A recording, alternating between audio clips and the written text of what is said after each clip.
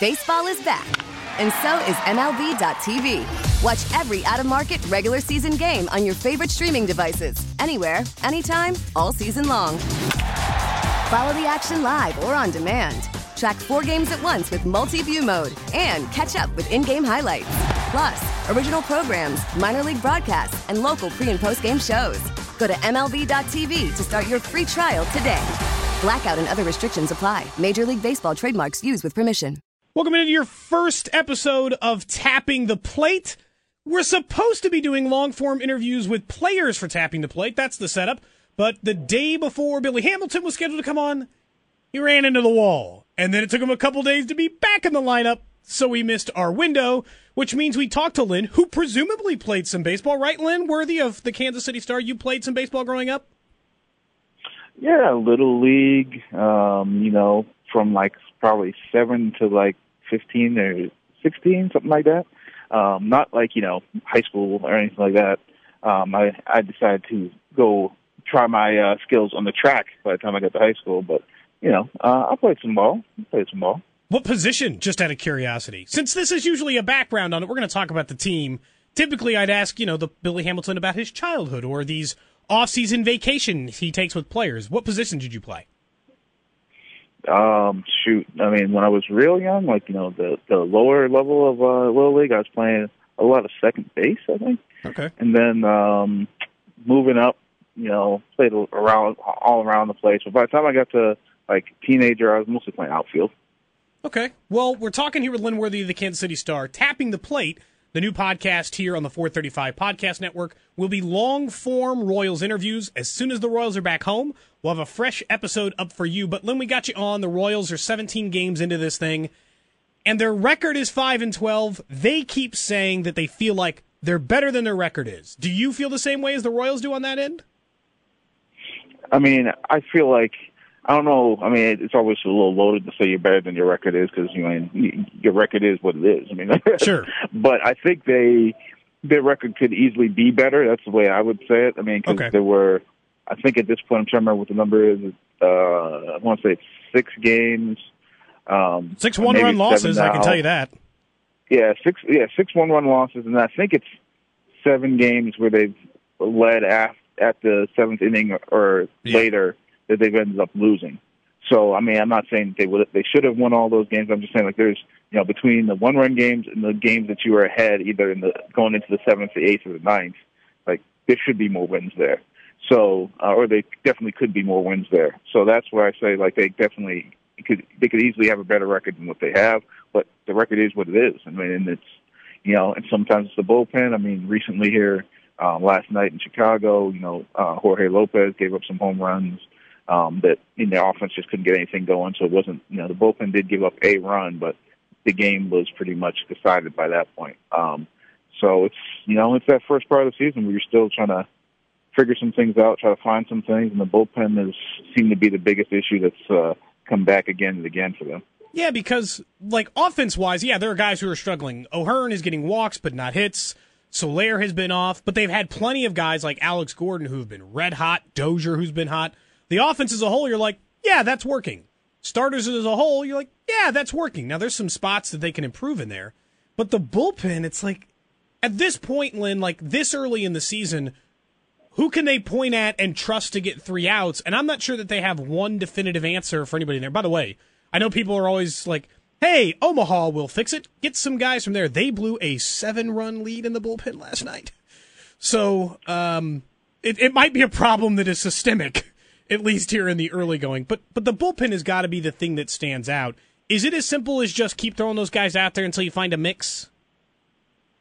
Well, that and guys just have to, guys have to pitch better, have to execute pitches better. Guys, a guy like Boxberger who, the other night after blowing the second save opportunity in 5 days was just sort of the ball is not, he just can't get the ball to go where he wants it to.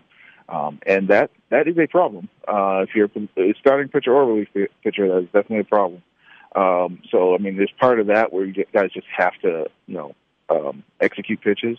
But then there's just, there's guys who, Peralta last year obviously closed out 14 of 14 opportunities, but doesn't necessarily mean that he's going to make you feel comfortable about while he's doing it.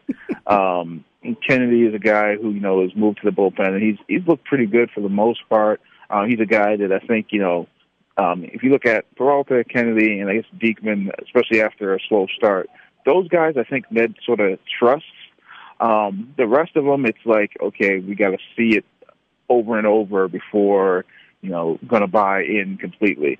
The guys who, pretty much had that, they've seen it multiple times and they bought in on, two of them are down in Omaha right now between McCarthy and Hill. Those were the guys that they track record told them, the front office and the organization and the coaching staff that these guys have done it before, and that's why they kept giving them opportunities, but it just wasn't happening until eventually they went to AAA. But it's just a lot of, guys that you see them do it on once or twice, but then the next outing is that's not going to cut it. And sometimes there's bad breaks in there too. I mean, like Lovelady's last outing gave up a couple of runs, but I mean he wasn't getting hit around. There was some soft contact in there, and so it's just this part of the season, it's not one thing or one person. It's just a tough stretch. You're listening to Tapping the Plate here on the 435 Podcast Network. We'll do long-form Royals interviews once a month with some of your favorite players in Kansas City, but because of some injury, we're talking with Lynn Worthy of the Kansas City Star. Lynn, just to finish things up, since normally we would ask some background questions about things that stepped away from baseball or a little bit outside of there, let's get to know you, the writer, a little bit.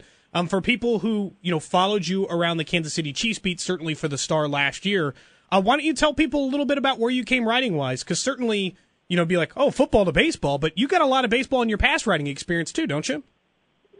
Yeah, so the Kansas City Star is the fifth newspaper that I've worked at, and each stop has been some level of baseball, usually minor leagues, even though the first paper I worked at in Lowell, Massachusetts, the Lowell Sun, I would go out and, fill in or help out with some Red Sox stuff back then.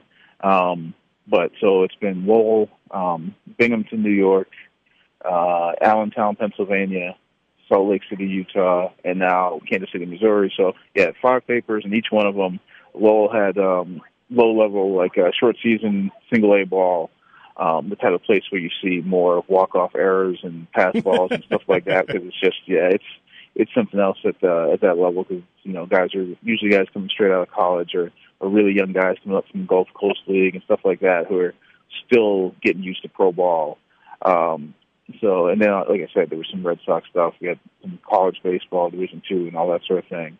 The summer ball league team there for college players too. So, and then in Binghamton, I was there covering AA baseball with the Mets affiliate. So, the guys, the Royals ended up seeing in that World Series. Sure. A lot of those guys came through the minor league system, and I got to see Harvey, Familia, Steven Matz, maybe?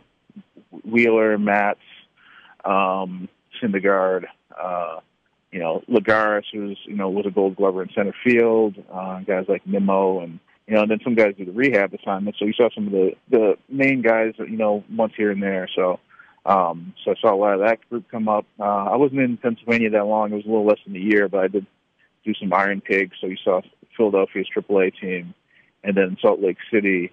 It was about a year and a half, and it was about a year and a half, and it was the Angels AAA team was there. So, but a lot of baseball. I mean, there's been other sports too. I mean, when I was in Massachusetts, I did some Celtics stuff. When I was in upstate New York, it was also did a lot of college basketball. Salt Lake City, I ended up covering the University of Utah and doing Pac-12 Power 5 conference football and basketball. Sure. So I've made the rounds a little bit. A little bit, but we're happy to have you here in KC. Len, we really do appreciate it. Thanks for being the initial guest here for Tapping the Plate. You beat out Billy Hamilton. You're not going to be able to say that very often, right? Yeah. Do I? So I guess that makes me the answer to a trivia question sometime down the line, or do I get a commemorative mug or something? Or what comes along? A commemorative Tapping the Plate coffee mug coming your way, Lynn. All right. Just my face smiling, an X through Billy Hamilton's in your face next to it. It's perfect. a lifetime subscription to the Ned and Cody show. Is that what I get? Exactly. You get that full view for the rest of the season. Len, really do appreciate it. Thanks so much, man. No problem. Thanks for having me. That's going to do it for the first edition of Tapping the Plate. Again, for the 435 podcast, once a month, I'll have long-form Royals interviews. We got hung up on some scheduling stuff, but once the Royals are back in town, as soon as they're back in town, we're going to have some really in-depth inside stuff for you guys to be, not just baseball, like inside what their childhood was like, the draft experience, what they do in their personal lives, and some of the things so you can get to know the Royals players better. We're really, really looking forward to bringing you Tapping the Plate. I think it's going to be such a fun look inside of a player's mind that you've never gotten before. So make sure, stay tuned. We'll have new episodes every month here for Tapping the Plate here on the 435 Podcast Network. Thanks so much for joining us. We'll talk to you guys soon. We get it. Attention spans just aren't what they used to be. Heads in social media and eyes on Netflix. But what do people do with their ears? Well, for one, they're listening to audio. Americans spend 4.4 hours with audio every day. Oh, and you want the proof? Well, you just sat through this ad that's now approaching 30 seconds. What could you say to a potential customer in 30 seconds? Let Odyssey put together a media plan tailor-made for your unique marketing needs. Advertise with Odyssey. Visit ads.odyssey.com.